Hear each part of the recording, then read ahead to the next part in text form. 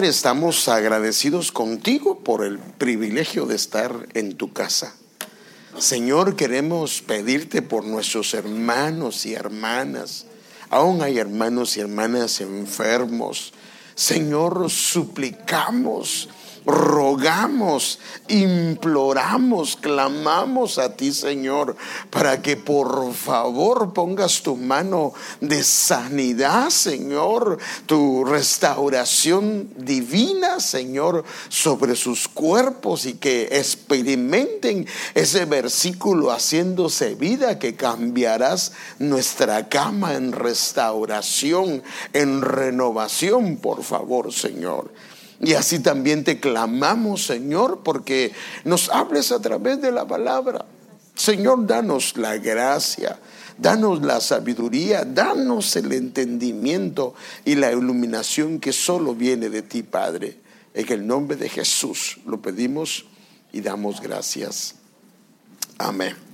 Bueno, como hemos estado hablando, este es el año de la recompensa. Y hemos visto que la recompensa de todo definitivamente viene del Señor. Por supuesto, no podemos esperar una recompensa si no hemos sembrado. Amén. Por ejemplo, si no fuimos a trabajar, ¿cómo esperamos un salario? Pues, pero cuando vamos a trabajar estamos seguros de que el salario debe de venir. Entonces, no podemos esperar lo que no hemos sembrado, porque la recompensa, miren hermanos, voy a dejar en stand-by el tema que vengo trayendo y quiero empezar otra temática, pero quiero ver si la hago los viernes, porque es un día familiar. Pero bueno, no sé si lo intercalo, pero así voy dejando algunos temas. Pero hay un principio para poder, porque cuando la Biblia habla de cosecha, la cosecha es la recompensa. Aquel hombre que sembró dice que con paciencia espera la cosecha, y la cosecha es su recompensa del trabajo que llevó a cabo. Mire cómo lo dice, por ejemplo, Gálatas 6:7, dice en la versión Hispanoamérica: no se hagan ilusiones. De Dios no se burla nadie.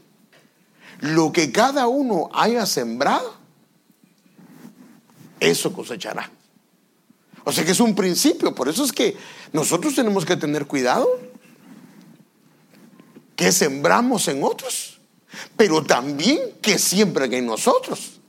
Porque, por ejemplo, haga de cuenta que vino Alicia, hizo algo incorrecto que dañó mi corazón. Si yo dejo que eso incorrecto se siembre en mi corazón, el problema es que ahí soy el culpable de que sembraron en mí. Y ella tal vez ni cuenta se dio de lo que pasó, de lo que hizo. Pero entonces yo tengo que tener cuidado de que siembran, porque lo que siembran tarde o temprano va a dar su fruto. Amén.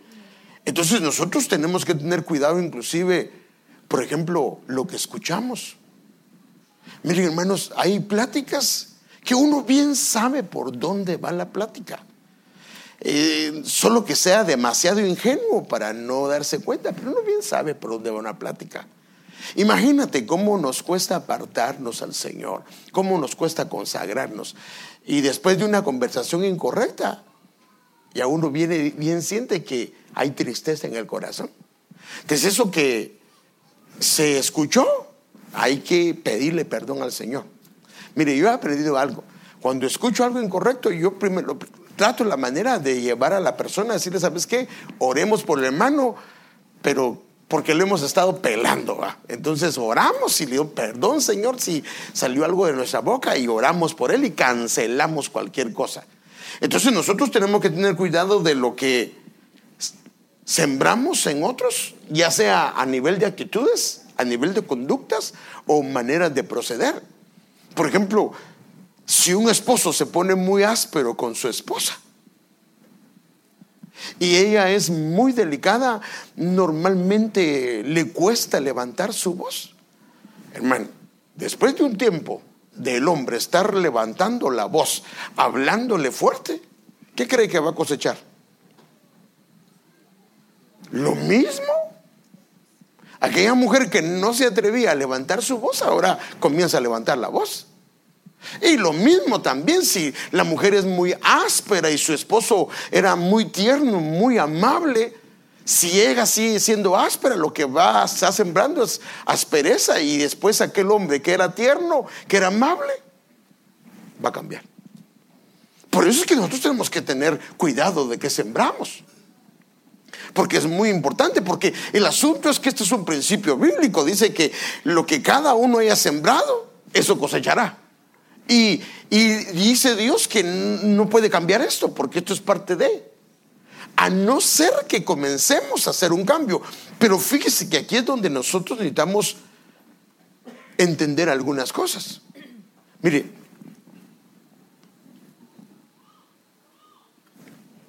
mi esposa bien sabe cuándo se tiene que ir. Pero mire, no, pero es que lo hago porque no quiero que nadie se ofenda. Pero mi amada esposa,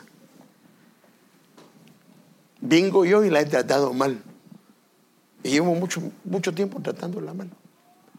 Entonces el problema que hay es que viene ella y pues de mí lo que espera es que la vaya a tratar mal.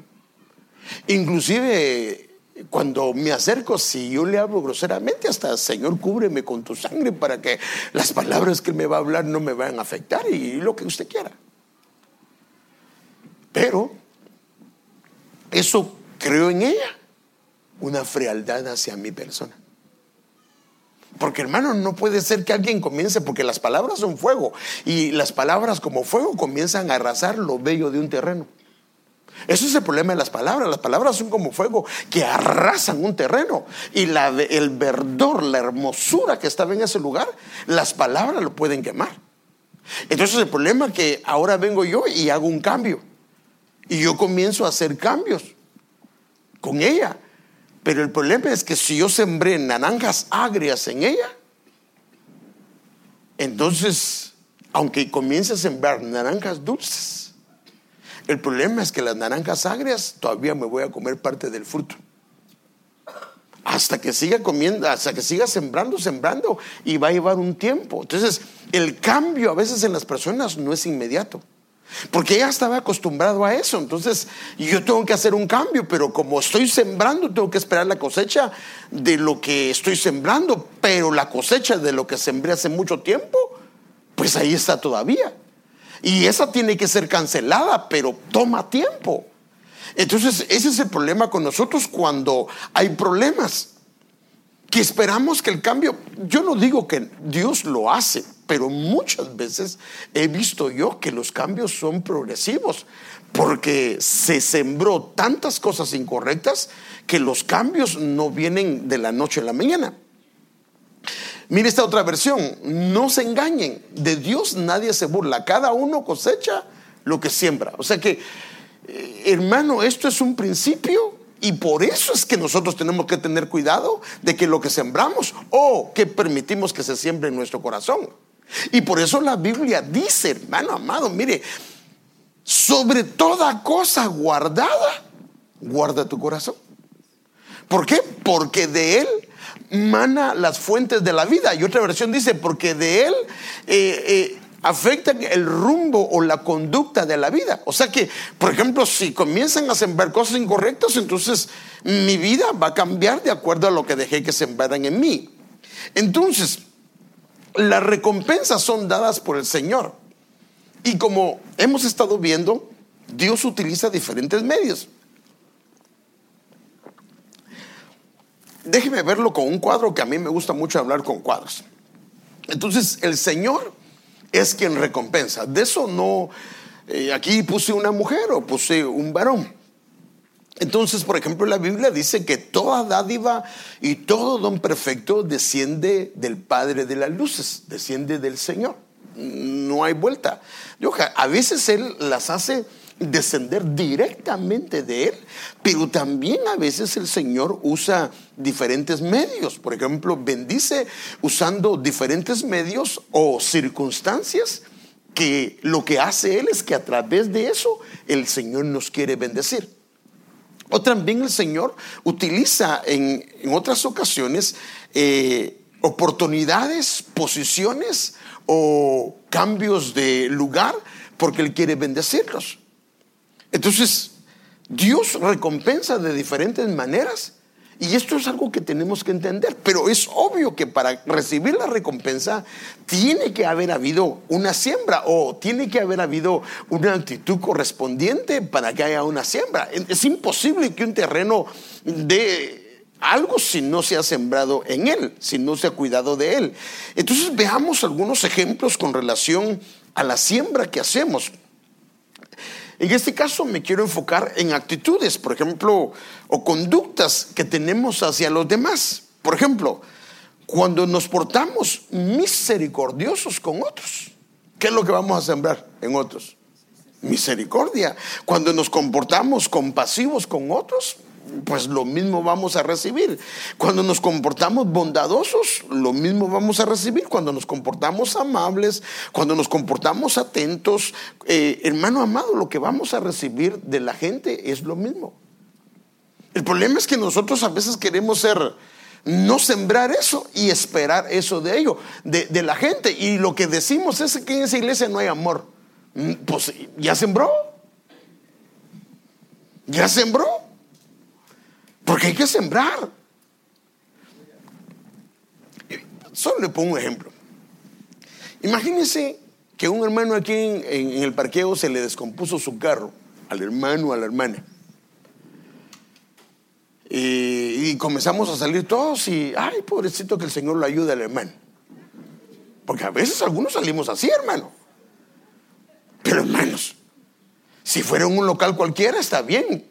Bueno, y está bien, pero por lo menos se pasa. Pero siendo una familia, ¿qué deberíamos hacer los que salimos? Hermano, ¿hay algo en que le puedo ayudar? ¿Hay algo en que le puedo servir? ¿Necesita llamar a un lado? O yo fui muy bueno para abrir carros antes en el viejo mundo, le quiere que le abra su carro, dejó las llaves ahí, pues le ayuda.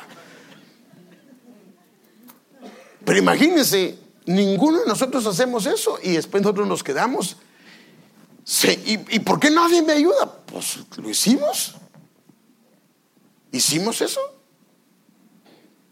A veces una persona dice, fíjese que yo necesito ir a tal lado, pero no sé cómo hacerle.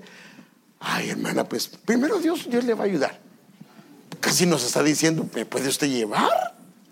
Y nosotros no queremos entender el mensaje. Entonces, cuando nosotros tenemos un cambio de conducta y una actitud, la Escritura remarca que es como una siembra. Y todo lo que sembramos tarde o temprano, a su tiempo indicado, se va a recibir la cosecha o la recompensa. Déjeme mostrárselo, por ejemplo, con la misericordia. Y con versículos bíblicos que oía al hermano Vinicio del Ministerio de Benecer en la Escuela de Pastores. Y esto me llamó mucho la atención, y lo que quiero compartir es lo que predicó el apóstol Sergio el día de ayer jueves. De eso quiero hablar. Entonces, el hombre misericordioso, así dice Proverbios 11:17, y así lo explicaba él, el pastor Vinicio, se hace bien a sí mismo. Ahora fíjese lo que dice: el hombre misericordioso se hace bien a sí mismo. Ahora, ¿por qué se hace bien a sí mismo? Hermanos, ayúdenme usted un momentito. Sí, porque está haciendo un bien, pero hay algo más. Porque está sembrando misericordia. Y entonces cuando tenga necesidad que le extienda misericordia, la va a recibir. Entonces dice, se hace bien a sí mismo, porque en sus momentos que necesite que se le extienda misericordia, se le va a extender. Y eso está en Proverbios 11:17. Entonces, en su caminar, cosecha lo que sembró. Entonces recibe misericordia, como dice Mateo 5:7. Así lo dice Mateo. Dice, bienaventurados los misericordiosos, pues ellos recibirán misericordia. Y bien podríamos aplicarlo, pues ellos cosecharán misericordia. Bienaventurados los misericordiosos, pues ellos van a cosechar misericordia. Lo que van a ser recompensados es con misericordia. Por eso dice Proverbios, que el hombre misericordioso se hace bien a sí mismo. Ahora, ¿qué pasa cuando Él es misericordioso? Entonces, esto es una actitud que al Señor le agrada. Y entonces Él permite algunas cosas, porque fíjese qué tremendo. Él permite esto. Entonces, que la misericordia inclusive triunfe sobre el juicio. Porque hay veces que hay un juicio que está decretado, que es la norma, que es la regla de Dios. Pero Dios va más allá de eso a causa de la misericordia. Por ejemplo, David tenía que morir apedreado, porque todos los que tenían problemas de adulterio tenían que ser apedreados. Esa era la orden. Y viene Dios y le dice: tu pecado ha sido perdonado. Por eso él mismo dice: bienaventurado aquel hombre al quien el Señor no le inculpa pecado. Entonces ahí a él le aplica. Ahora, fíjese, a él le aplicaron misericordia, pero se recuerda que en una ocasión dijo: habrá alguien de la casa de Saúl a quien yo pueda extender misericordia. Él extendió misericordia, y cuando él estuvo en una situación que necesitaba la misericordia, Dios, la misericordia se sobrepuso sobre el juicio, y lo que hizo fue que le aplicaron la misericordia. Entonces, cuando se equivocó, cuando falló, cuando necesitaba que le aplicaran el juicio, lo que le aplicaron fue misericordia. Entonces aquí podemos ver que entonces hay cosechas, pero esto significa que tenemos que hacer un cambio. Y por eso le hablé. Si llevo 5 años tratando a una persona así, y de la noche a la mañana digo voy a hacer cambios, y yo espero el cambio en ella o en él, no, tenemos que tener paciencia. Porque 5 años hicieron una siembra en esa tierra, y muy probablemente va a tomar tiempo. A no ser, por supuesto, también he visto que Dios hace milagros y lo hace. Inclusive, fíjese,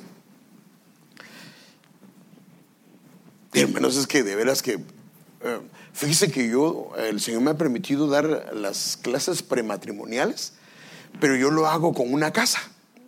Mi enfoque es una casa. Y me enfoco en las vigas, en los cimientos, en los techos, en las paredes, las ventanas. En todo eso me enfoco para dar la clase prematrimonial. Pero entonces, cuando yo comienzo a ver esto,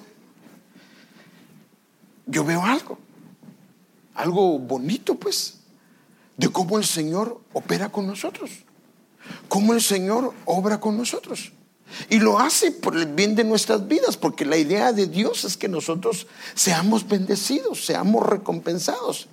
Pero para eso necesitamos entender que hay una manera de operar, pero que Dios no la quebranta, a excepción que hayamos practicado misericordia. Entonces, cuando la Biblia de alguna manera nos remarca algunas indicaciones o recomendaciones o actitudes que debemos de hacer, por ejemplo, lo dice así, porque acuérdense que la siembra, es que no se nos olvide eso, hermano. Se siembra un elotito, un grano de elotito, o no, como elotito no se dice, de maíz, perdón. Estoy pensando en los elotitos aquellos que son tostaditos, ¿verdad? Pero un grano de maíz, o 3 granos de maíz. Pero ¿cuántas mazorcas, la que crece, cuántas mazorcas da? ¿Alguien sabe un poquito de eso? De 3 a 4 mazorcas. O sea, ¿cuántos granos salen de esos 3 granos o de ese grano? Son muchos. ¿Cierto o no son cierto? ¿O no es cierto? No es uno. Es que se lo iba a decir, pero es que a veces se me pierde el hilo, hermana. Que a veces con los matrimonios, cuando una casa, entonces le decía que me habla el Señor a través de casas, ¿verdad? O de un terreno. Entonces, cuando una casa o un terreno ha sido tan dañado y tan descuidado, pues ese terreno, cuando se descuida, haga de cuenta que es el alma del esposo, el alma de la esposa, o el alma de un hijo, o el alma de una hija. Pues ahí hay basurero, ahí hay matas, ahí hay espinos, hay de todo.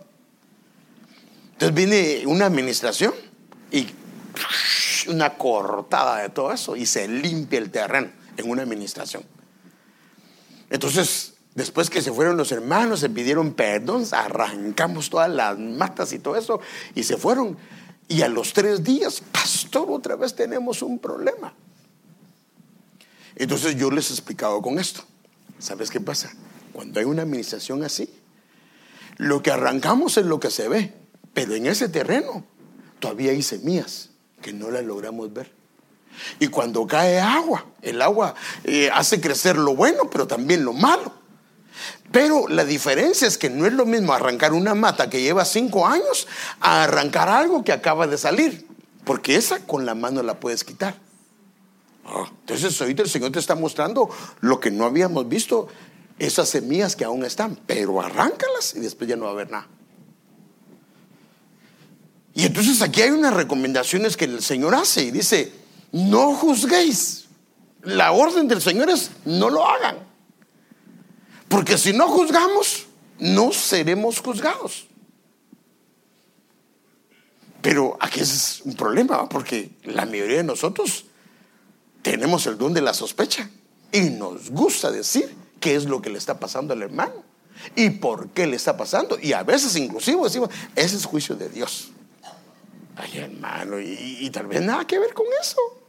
¿Por qué no se confunde, hermano? También dice: no condenéis y no seréis condenados. Entonces lo que aquí está tratando de decir es que si yo juzgo a alguien y esa es mi conducta de juzgar a la gente y de juzgar a la gente y de emitir un juicio, ¿qué va a pasar conmigo? Me van a juzgar y me van a emitir un juicio. Y después me entero yo: ¿pero por qué está diciendo esa hermana eso? Si nada que ver con eso. Sí, pero yo tengo esa costumbre. Entonces, no condenéis para que no seáis condenados. Perdonad y seréis perdonados. O sea que en otras palabras es que yo tengo que pedir perdón. Yo tengo que perdonar las ofensas de la gente. ¿Y qué va a pasar? Entonces vengo yo y aprendo a perdonar las ofensas que Héctor tal vez hace conmigo.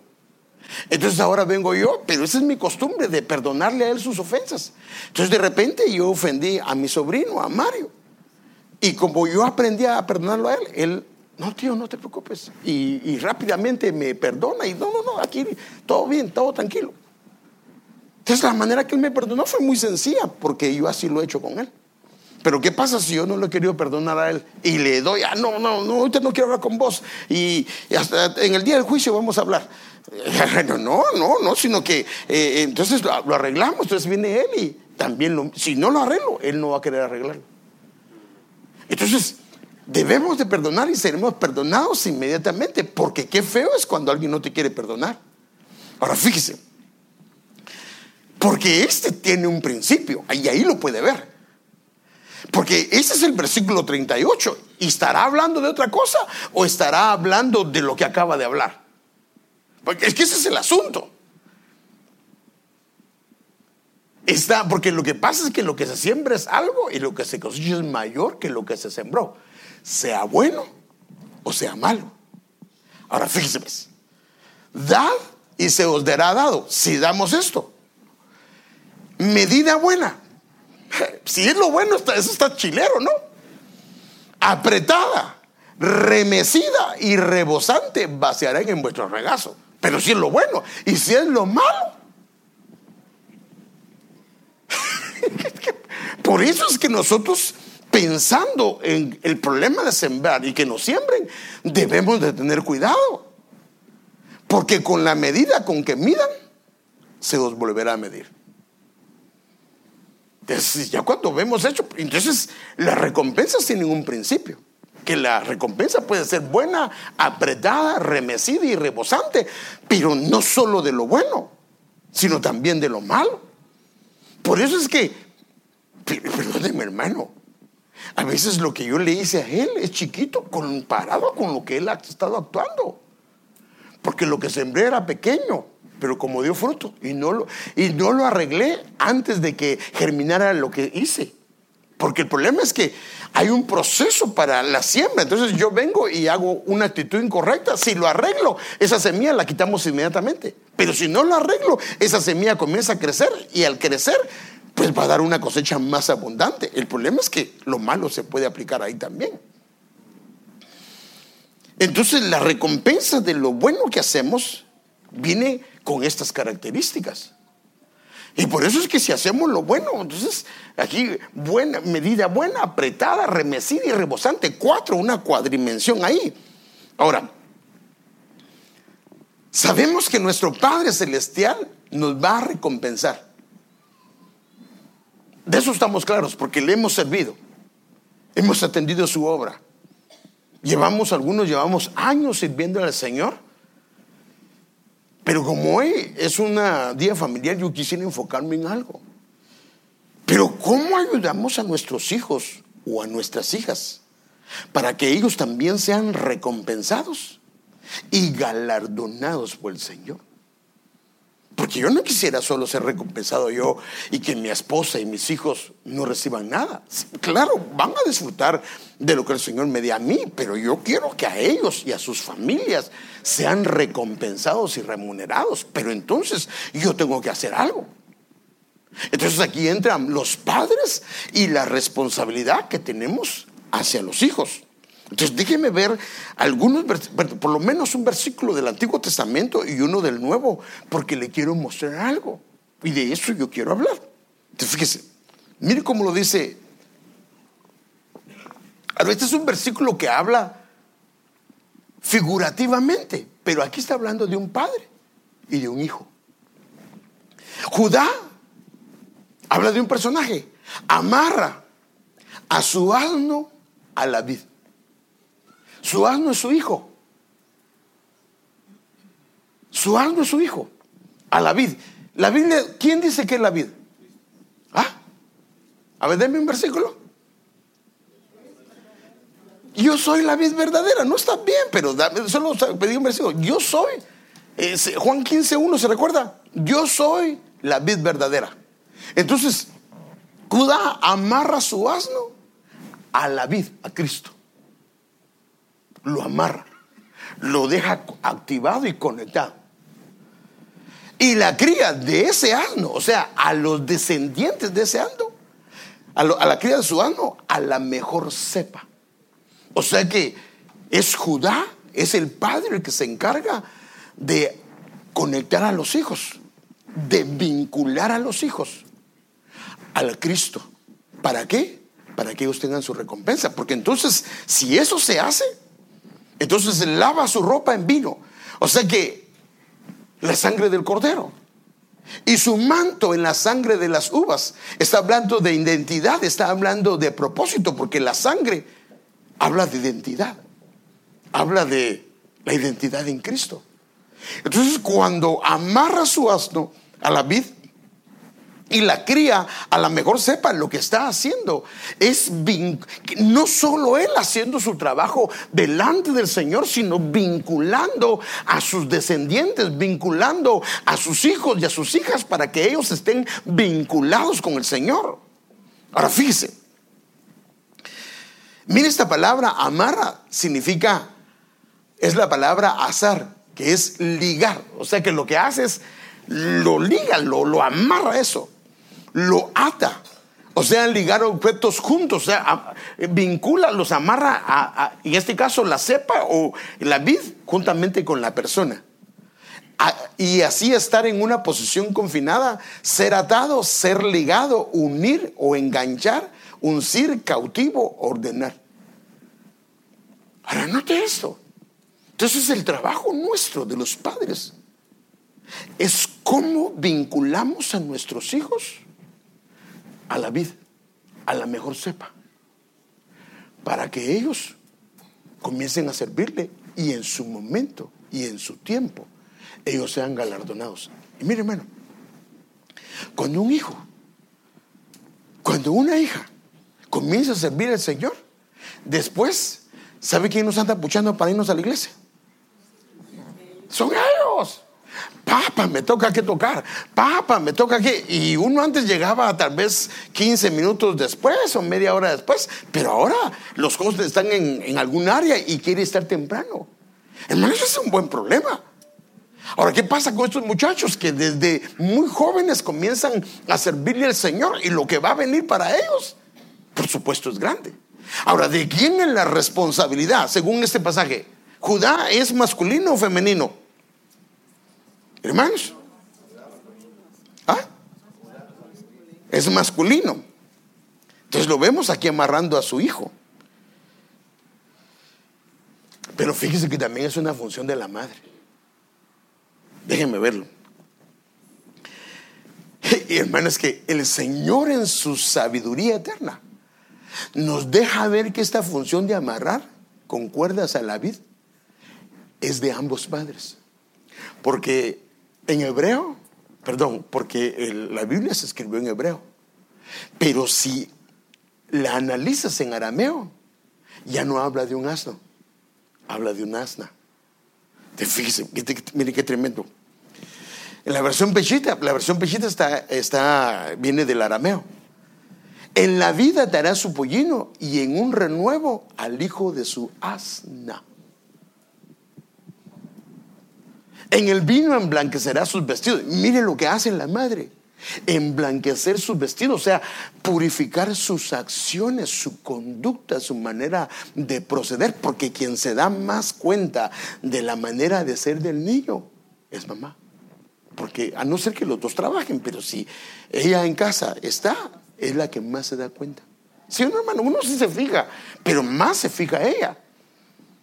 Entonces fíjese qué tremendo, hermano. Ambos padres, es nuestra responsabilidad vincular a nuestros hijos, y quien debería de motivarlos, perdóneme, sí que lo vincule el encargado de jóvenes, otros hermanos, pero los primeros que tienen que involucrarse en eso son papá y mamá. Mi hijo, ¿por qué no usted va a las pláticas? Mi hijo, ¿por qué no se va a la actividad que está ahí? Mi hijo, ¿por qué no comienza a servir con los niños? Mi hijo, hermano, y comenzamos, porque los niños al principio ellos no quieren, pero entonces les mostramos nosotros el por qué lo deben de hacer y los ayudamos. Es que yo no puedo porque empieza a tal hora. No se preocupe, yo me comprometo contigo a llevarte. Es que quiero danzar. No, yo me comprometo. Y hermana, ahí es donde entra la labor de padre. Pero ¿qué va a pasar? Que a la larga ellos van a estar tan involucrados que los problemas van a ser menores que la gente que sus hijos no llegan a la casa. Entonces fíjese, esto es el Antiguo Testamento. Ahora, en el Nuevo Testamento también vemos una hermosa figura del asna y un pollino que se encontraban amarrados con cuerdas y le sirvieron al rey en su entrada triunfal. Y fue increíble la indicación que el Señor le dio a ellos cuando Él quería entrar en su entrada triunfal sobre una asna y un pollino. Dijo: vayan a ese lugar porque ahí están atadas. En otras palabras, están amarradas, están vinculadas, están unidas. Mire, esto lo podemos ver diciéndole: id a la aldea que está enfrente de vosotros y enseguida encontraréis un asna atada, amarrada y un pollino con ella. Entonces fíjese, no solo está la madre. Ahora, porque aquí viene el asunto, que a veces papá y mamá quieren que los hijos sirvan o vayan a la iglesia, pero ellos no lo quieren hacer. No, también papá. En ese caso, mamá está vinculada, y también sus hijos están a la par de ella. Entonces, porque cuando el Señor da la indicación que sea la que está amarrada, desatadla y traédmelos. O sea que al estar con ligaduras en su lugar, y estoy hablando de las ligaduras buenas, de los vínculos buenos, de los amarres buenos, la habilitaron para servir. ¿Por qué? Porque es la parte 3. Y si alguien os dice algo, decide: el Señor los necesita y enseguida los enviará. Y trajeron el asna y el pollino y pusieron sus mantos sobre ella, pusieron sus mantos sobre los dos animales. En otras palabras, fíjese, los habilitaron. Mire qué tremendo, hermano. Al estar vinculados con cuerdas, los vincularon para servir a los dos. Y también, fíjese qué tremendo, les dieron manto. Manto puede ser cobertura, pero también manto puede ser funciones específicas dentro de la casa del Señor. Y hermanos, ¿se recuerda qué pasó con Eliseo? ¿Qué hizo Elías? Le echó su manto encima. Y eso era figura de un ministerio siendo entregado a él. Entonces, cuando nosotros nos vinculamos, nos amarramos al Señor, lo que va a pasar es que nuestros hijos van a tener lo mismo. Ahora fíjese, Ahora, ¿cuál es el propósito de las cuerdas? Porque de eso yo quiero hablar hoy. Son para enseñar, son para guiar, son para cuidar, son para proteger, son para alimentar, son para tener un lugar de pertenencia. Porque si el asna no tiene una cuerda o una atadura, ¿cómo le llamarían? Un asno montés. ¿Y qué es el problema de los asnos montés? No quieren servir. ¿Sí sabía usted eso? No quieren servir, no quieren dejarse poner nada encima. Por eso los tienen que domesticar. Entonces un asno montés no quiere servir. Su problema es que no quiere servir y se resiste. Te fíjese, hermano. Ahora, ¿qué pasa si el asno no tiene una cuerda? Entonces cualquiera se puede apropiar de ellos, ¿o no? Si está en el monte, ¿alguien se puede volver dueño de ellos? Porque alguien va a ser el dueño. O sea, la ventaja de tener una cuerda, la ventaja de tener un vínculo, y por favor lo estoy aplicando espiritualmente. El pastor no está diciendo burros, y no, hermano, no. Y yo estoy usando la escritura, porque es lo que la Biblia dice. Pero aquí lo que uno logra entender es que el que está amarrado, el que está con un vínculo, tiene un lugar de pertenencia, tiene alguien que lo cuida, tiene alguien que lo alimenta, tiene alguien que le enseña, tiene alguien, hermano amado, que está pendiente de él. Pero el que no tiene, está afuera y alguien lo puede tomar. Ese es el problema, alguien lo puede tomar. El alimento lo tiene que buscar él. En el caso del que tiene cuerdas, el alimento se lo da el dueño. No le enseñan, y por eso es que se llaman asnos indómitos. Y por ejemplo a Ismael le dijeron que iba a ser como un asno indómito. A la gran, hermano, cuando comienza uno de esos, la cosa se pone seria. Ellos no tienen rumbo, hermano, no tienen rumbo. ¿Qué pasa con un asno montés? Dice, no, pues ahorita voy a ir allá tengo un lugar de pasto. No, andan por todos lados, no tienen rumbo. Y déjeme, hay un versículo que siempre me ha llamado la atención. Ahorita voy a regresar aquí, solo déjeme que la hizo.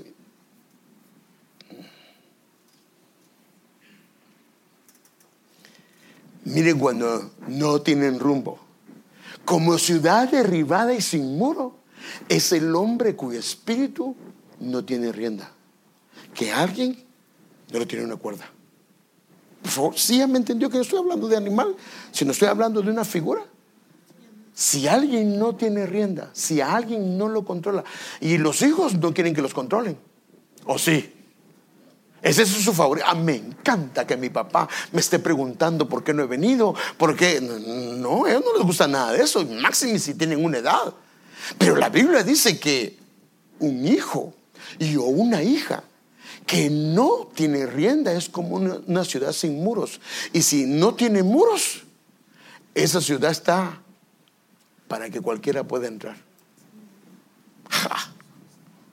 O sea que tener cuerda para estar vinculado es una gran bendición para los hijos. Entonces cuando papá y mamá están pendientes de los niños, no los dejan, no, ellos son la autoridad en su casa y están pendientes de ellos. Lo que están haciendo es que su ciudad está amurallada y un espíritu inmundo no puede entrar cuando se le pegue la gana. Entonces, fíjese, déjenme regresar a donde estábamos.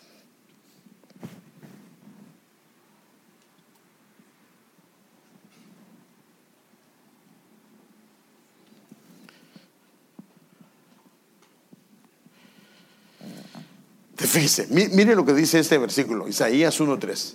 El buey conoce a su dueño. ¿Pero por qué lo conoce?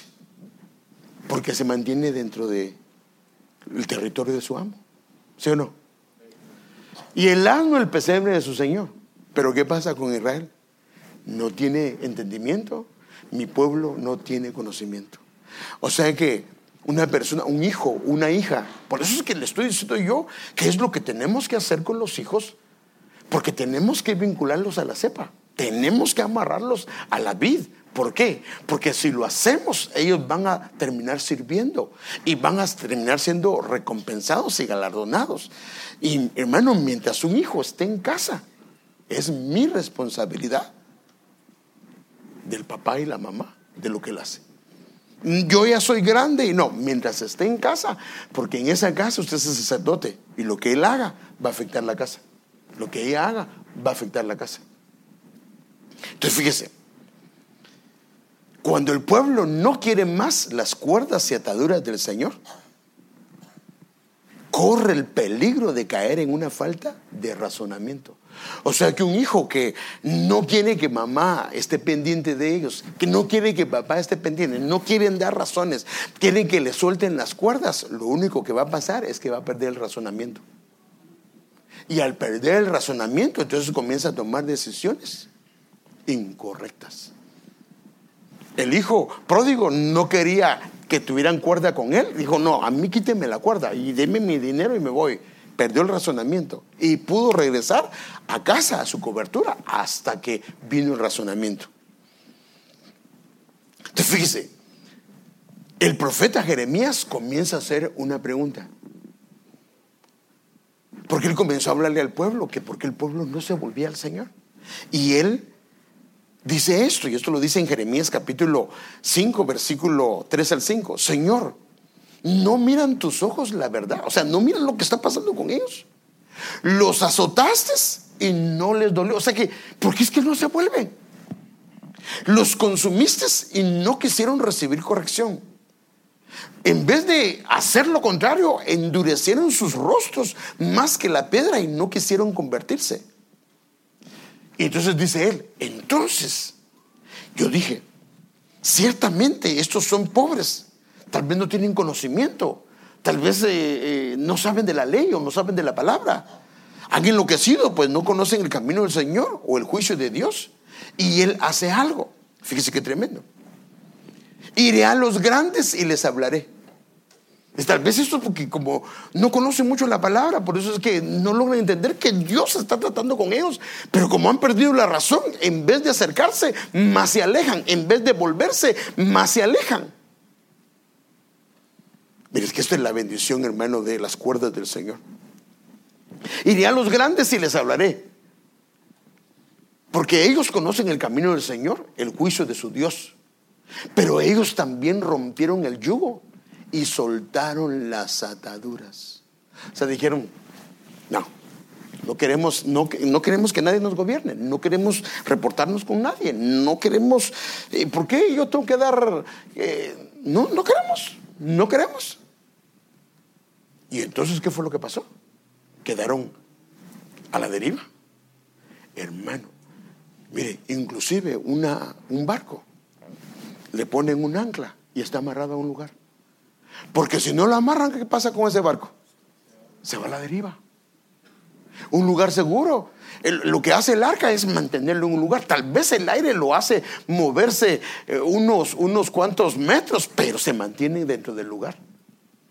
Entonces, miren, la LP dice, pero habían roto el yugo y habían soltado las riendas. La NTV dice, se habían librado del yugo de Dios y roto las cadenas.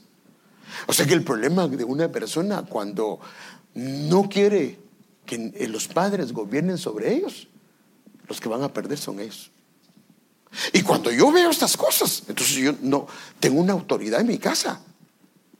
Amado padre, amado madre, usted tiene una autoridad en su casa y la tiene que respetar por el bien de ellos. Porque cuando yo comienzo a ver lo que la Escritura dice, hermano, o sea, usted y yo somos responsables del futuro de esos hijos, no solo en lo físico, porque de alguna manera les ayudamos a ellos para que ellos un día se puedan graduar, ellos un día puedan tener una carrera. Pues quien pagó fue papá, quien pagó fue mamá, pero también somos responsables de que ellos puedan vincularse, a la mejor sepa vincularse a la vid que es Cristo y le puedan servir al Señor y ellos puedan comprometerse con el Señor, porque el padre puede ser un apóstol, Pero los hijos necesitan una relación personal con Él. No hay vuelta de hoja.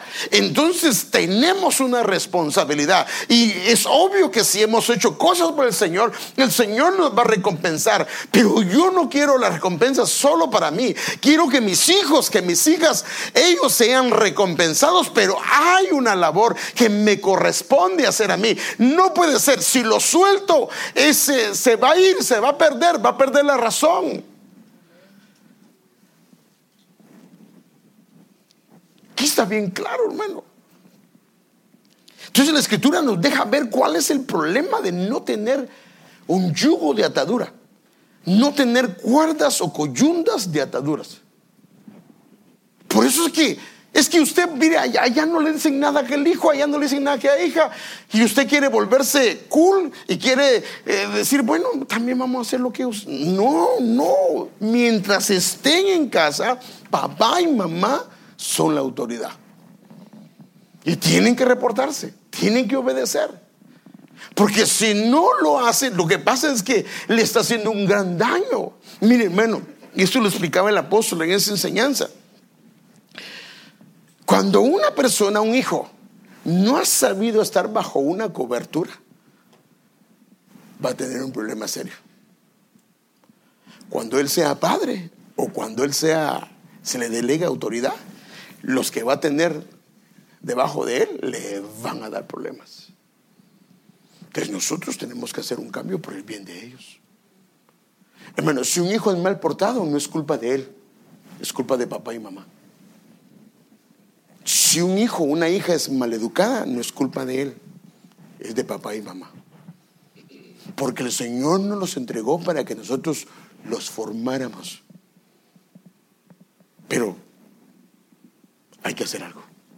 Papá y mamá no pueden solamente decir, no, ahí los tuve, hay que ellos crezcan. No, porque ellos no son animalitos. Necesitas enseñarles. Y ese trabajo de vincularlos a la cepa es de papá y mamá. Ahora fíjense, mire que es el problema si no los vinculamos. Porque desde hace mucho tiempo rompiste tu yugo y tus ataduras y dijiste, no serviré. O sea, hay una persona que no tiene coyundas, no tiene cuerdas.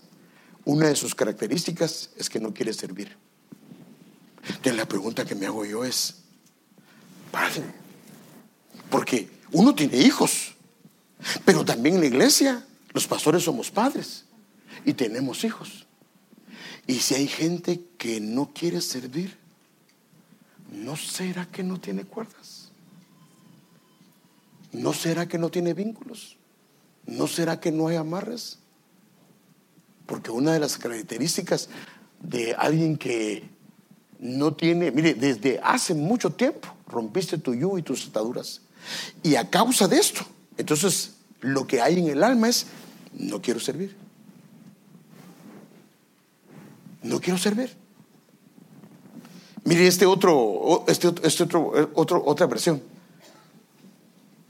Desde hace mucho quebraste el yugo, te quitaste las ataduras y dijiste, no quiero servirte. Padre, está tremendo esto, ¿eh? ¿Por qué es que el hermano no quiere servir? ¿Por qué es que la hermana no quiere servir? ¿No será que el problema es este? Falta de atadura. Mire, yo le hago una pregunta. ¿Qué pasa si en su casa tiene hijos y viene un hijo y se va y no le dice si va a venir, si a qué hora va a llegar? ¿Eso hacen sus hijos en su casa? ¿O qué hace usted? Bueno, si estamos hablando que va a la escuela, usted sabe que va a la escuela, lo tiene que ir a traer y todo, pero si quiere ir a alguna actividad, él le tiene que decir a dónde va a ir o no. ¿A qué horas va a regresar? ¿Con quiénes va a andar? Pero mucha gente en la iglesia se desaparece y yo ni siquiera sé dónde están. Yo soy un padre también, ella es una madre también. ¿Te gustaría que tu hijo no te avise? ¿Que tu hija no te avise? No. De repente me entero que andan por allá con las moneditas. Digo, Bueno, que le vaya bien, digo yo, a que le vaya bien, porque... Pero hermanos, no deberíamos, es que la idea de estar vinculados es que lo que se va a activar en la genética es un anhelo de servir. Porque es que ese anhelo de servir no está ahí. ¿Por qué no está? Ahora, no importa cuántos años llevemos en una iglesia, porque quien nos va a recompensar es el Señor. Y la idea es que, hermano, qué triste sería llegar a una congregación completa delante del Señor y que el Señor recompense a todos y a mí sea el único que no me recompense. Soy salvo, sí, pero no hay recompensa.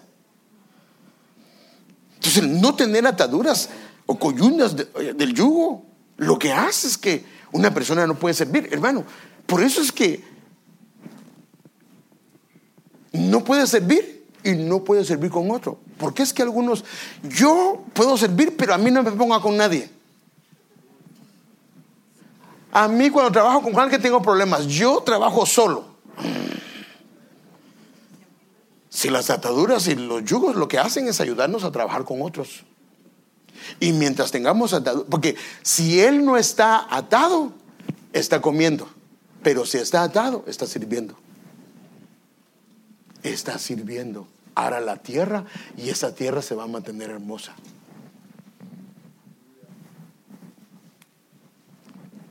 Y si ellos, nuestros hijos o nuestras hijas, no le sirven al Señor, ¿qué va a pasar? Ahora, esa es la razón por qué es que es importantísimo que ellos empiecen a servir al Señor. Porque la Biblia da a entender esto, hermano, y esto a mí me preocupa cuando yo lo veo. Mire, sabiendo del Señor que recibiré la recompensa de la herencia, es a Cristo el Señor a quien servís. Entonces la recompensa viene de Él. Pero esto es lo que a mí me preocupa si un hijo o una hija no aprende a servir al Señor. Mire que dice en 2 de Crónicas 12:8, no obstante, serán sus siervos. O sea que si yo no quiero servir al Señor, voy a terminar sirviendo a otro. Es que ese es el problema, hermano. Una persona que no le quiere servir al Señor, le termina que servir sirviendo a otro. O sea, ¿y a quién le vamos a servir? Pues al trabajo, a muchas cosas, y vamos a perder el propósito. Mi hijo, pero ya no trabaje tanto. ¿Por qué no busca al Señor? No, tengo mucho que hacer. Pero si empieza, hermano amado, a tener sus cuerdas, lo que va a pasar es que él va a querer servir.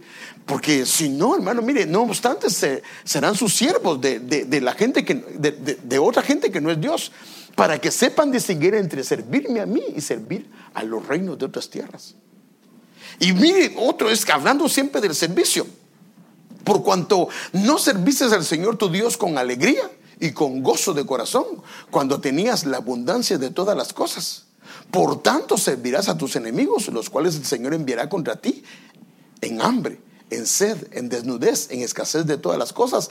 Él pondrá yugo de hierro sobre tu cuello hasta que te haya destruido. Completamente diferente al yugo del Señor. Entonces, por eso es que el Señor, si nosotros los padres damos el ejemplo de servir y de tener cuerdas, entonces nuestros hijos los motivamos y ellos van a comenzar a servir. Y lo que estamos haciendo es que siempre le sirvan al Señor, porque el Señor siempre paga bien, el mundo paga mal. Porque si no, al final ellos, los hijos, terminan tristes porque no logran salir de todas las cosas y no logran poder dejar de trabajar porque se volvieron esclavos del trabajo. Pero no solo eso, mire, ustedes viven siempre angustiados y preocupados. Vengan a mí y yo los haré descansar. O sea que, hermano, cuando a la gente se le volvió un problema el trabajo, no vive preocupada todo el tiempo. Hermano, agarran 2 trabajos y no le alcanza.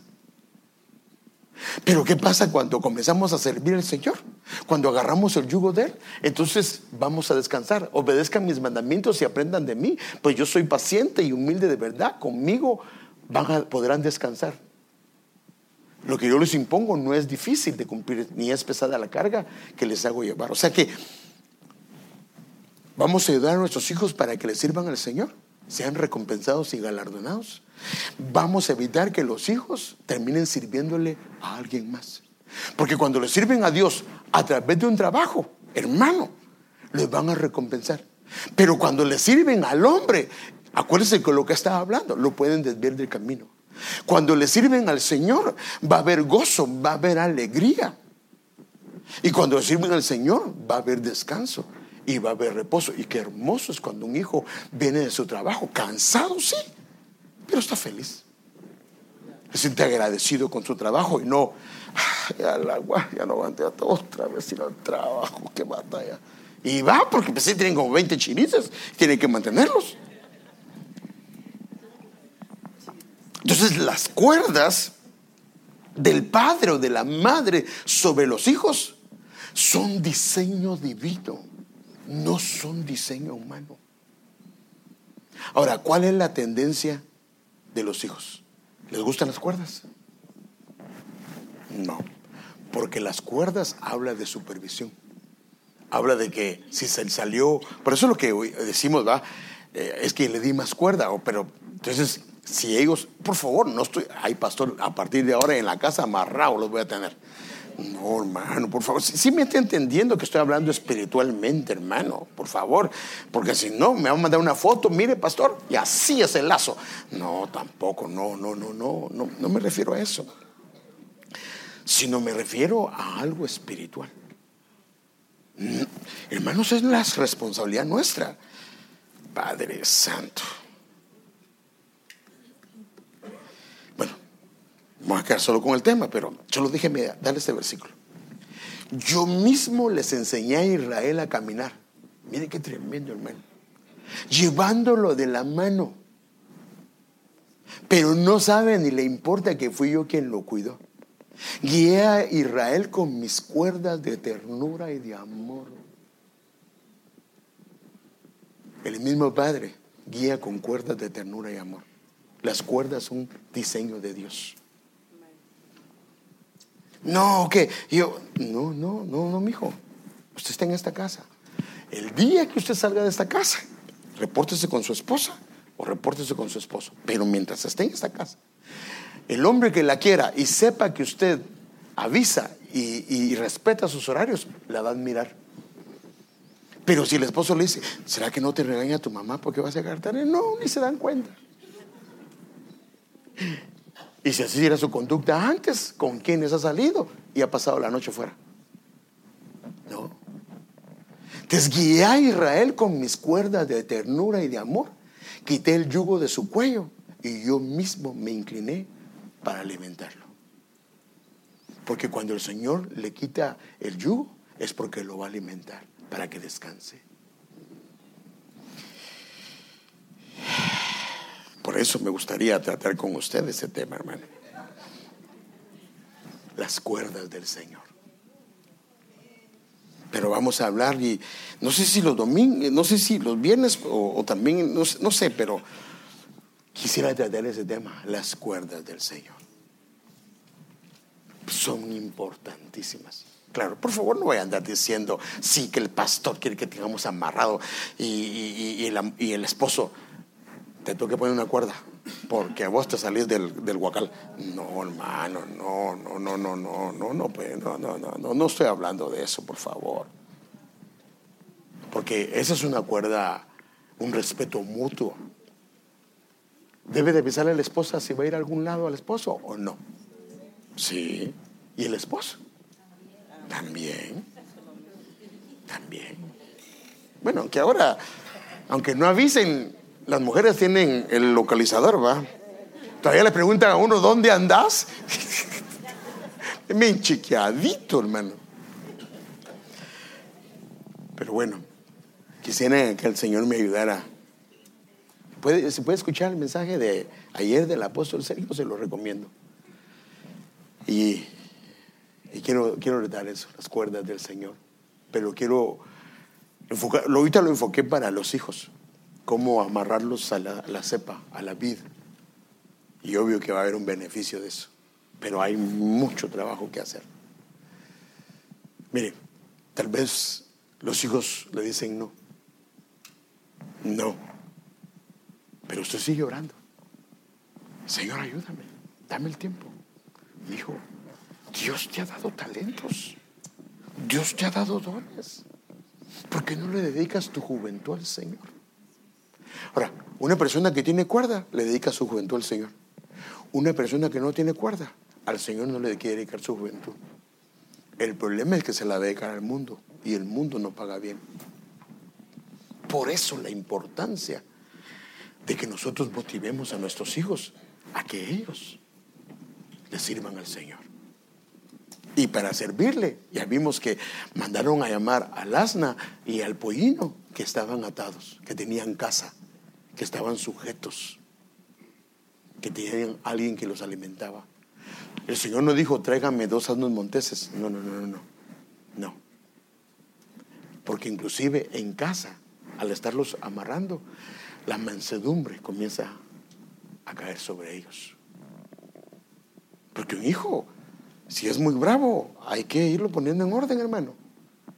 No le puede estar levantando la voz a usted, no le puede estar haciendo caras. Usted, padre, no puede permitir que el hijo se le quede viendo. No, agárrelo. Y para eso hay vara, para disciplinarlo con vara. No, yo tengo para, mire, pásale, así lo agarró. No, tampoco, no. Pero, hermanos, y claro, estoy hablando de edades. Pero, amada madre, amado padre, no permita que su hijo le levante la voz. No permita que su hijo, porque usted ¿qué cree? ¿Van a aprobar o no van a aprobar? Sí van a aprobar, porque usted y yo probamos también levantar la voz. Usted y yo probamos, hermanos, cuando andábamos sin cuerda, no nos pasaron muchas cosas feas, porque en algunas nuestros papás se dieron cuenta y otras, usted sabe bien que no. Mira, a mí, bueno, mi mamá dice que yo fui muy obediente, pero porque ella no me conoce. Pero dice que soy su consentido. Bueno, eso dicen mis hermanos. Pero no me conoce. Era travieso, bien travieso. Viera todas las cosas que hacíamos con los amigos. Ahora, pero pues como eran 7 chirices, entonces es difícil cuidar a tantos. Pero al menos nosotros tenemos que estar pendientes. Mientras estén en tu casa son tu responsabilidad. Y si les pasa algo, sobre ti va. No te estoy amenazando, sino que es tu responsabilidad y te corresponde. Y los hijos en casa tienen que obedecer. Los hijos en casa tienen que ayudar. Mamá y papá ya no pueden estarle recogiendo el plato. Mamá y papá ya no pueden estarle haciendo la cama. Mamá y papá ya no pueden estarle planchando la ropa. Que aprenda él, que aprenda ella, que aprenda a cocinar. Sino cuando se va a casar, la vergüenza es para mamá, porque la pobre niña se le quema la olla con agua. No, por lo menos que sepa hacer envueltos. Aleluya. No, está bien, pero yo para mí, sí. Y si no, no, es que mi papá y mi mamá todo el tiempo íbamos a comer afuera. Pero imagínense, puede hacerlo, pero después de unos días va a pegar el grito al cielo, porque ahorita ya le subieron la hora a los empleados. Entonces ahorita ir a comer a la calle está grueso. Es mejor aprender a cocinar, a comer en casa, porque de vez en cuando está bien, pero ahorita comer en la calle está grueso. Y si tiene 5, va a sentir que le quitaron todo su sueldo ese día, hermano. Pero bueno, ¿qué le parece si le pedimos al Señor que nos ayude? Y si usted por alguna razón no sirve, que se haga un análisis. ¿No será que yo tengo problemas de esto? Porque las cuerdas del Señor, ahí están. El Señor lo compara, ahí están las cuerdas. El problema es que las cuerdas significa someterse a alguien. Ese es el problema. Someterse voluntariamente a alguien. Porque fíjese qué tremendo. ¿Qué hace en este caso el amo del caballo o del... No tiene que poner el... ¿Sí o no? Y él tiene que... Si no, no puede. Es que el Señor nos ayude, que nos dé, hermano, que nos dé eso, hermano. Porque las cuerdas del Señor son para eso. Traen conocimiento, traen enseñanza, traen alimento, traen un lugar de pertenencia. Y a ellos son los que va a usar el Señor para lo que Él quiere hacer. Porque el Señor sacó de los discípulos de los que lo seguían, sacó a la gente que iba a usar para las diferentes áreas. Amado Padre, ayúdanos, por favor, ayúdanos. Perdónanos si hay rebeldía en nuestro corazón, hay esa inquietud de no reportarnos, de no querer dar cuentas, de no hablar, de aislarnos, de vivir separados y aislados, porque no es esa tu voluntad. Tu voluntad es que tengamos una casa, que nos sometamos bajo una casa, que sirvamos en una casa. Y si lo que ha pasado es que estas cuerdas las rompimos en algún momento, o estas cuerdas, Señor, nos deshicimos de ellas, Señor, ayúdanos a habilitarlas nuevamente. Señor, permítenos que no solo nosotros los padres, sino también nuestros hijos podamos servir, Señor.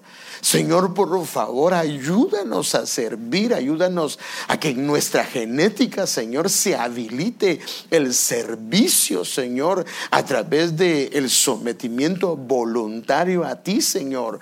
Danos la gracia, danos el favor y quita esa altivez, esa terquedad, esa necedad de nuestro corazón, porque lo reconocemos que eso está en nosotros. Pero Señor, ayúdanos, Señor, a entender que hay un diseño del cielo, Señor, para que podamos servir y que podamos ser recompensados y que recibamos galardones, Señor. Y no queremos solo para nosotros, sino para nuestros hijos y para los hijos de ellos, Señor, para poderlos vincular, amarrar a la vid y a la mejor cepa, Señor.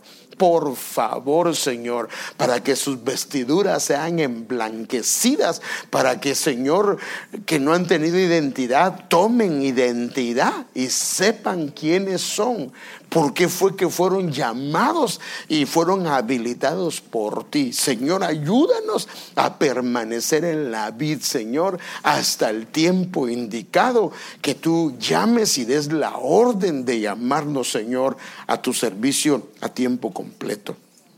En el nombre de Jesús te lo pedimos. También te queremos pedir, Señor, por favor, por esta coinonía que va a haber. Señor, mira a mis hermanos y a mis hermanas tan finamente trabajando y sirviendo en tu casa para que nosotros estemos bien y compartamos. Por favor, bendice a tus hijos y a tus hijas y por favor recompénsales en gran manera, y que estos alimentos caigan bien a nuestro cuerpo y bendice la coinonía. En el nombre de Jesús lo pedimos y damos gracias, Padre. Amén. Déjenme darle un par de anuncios, hermanos, rápidamente.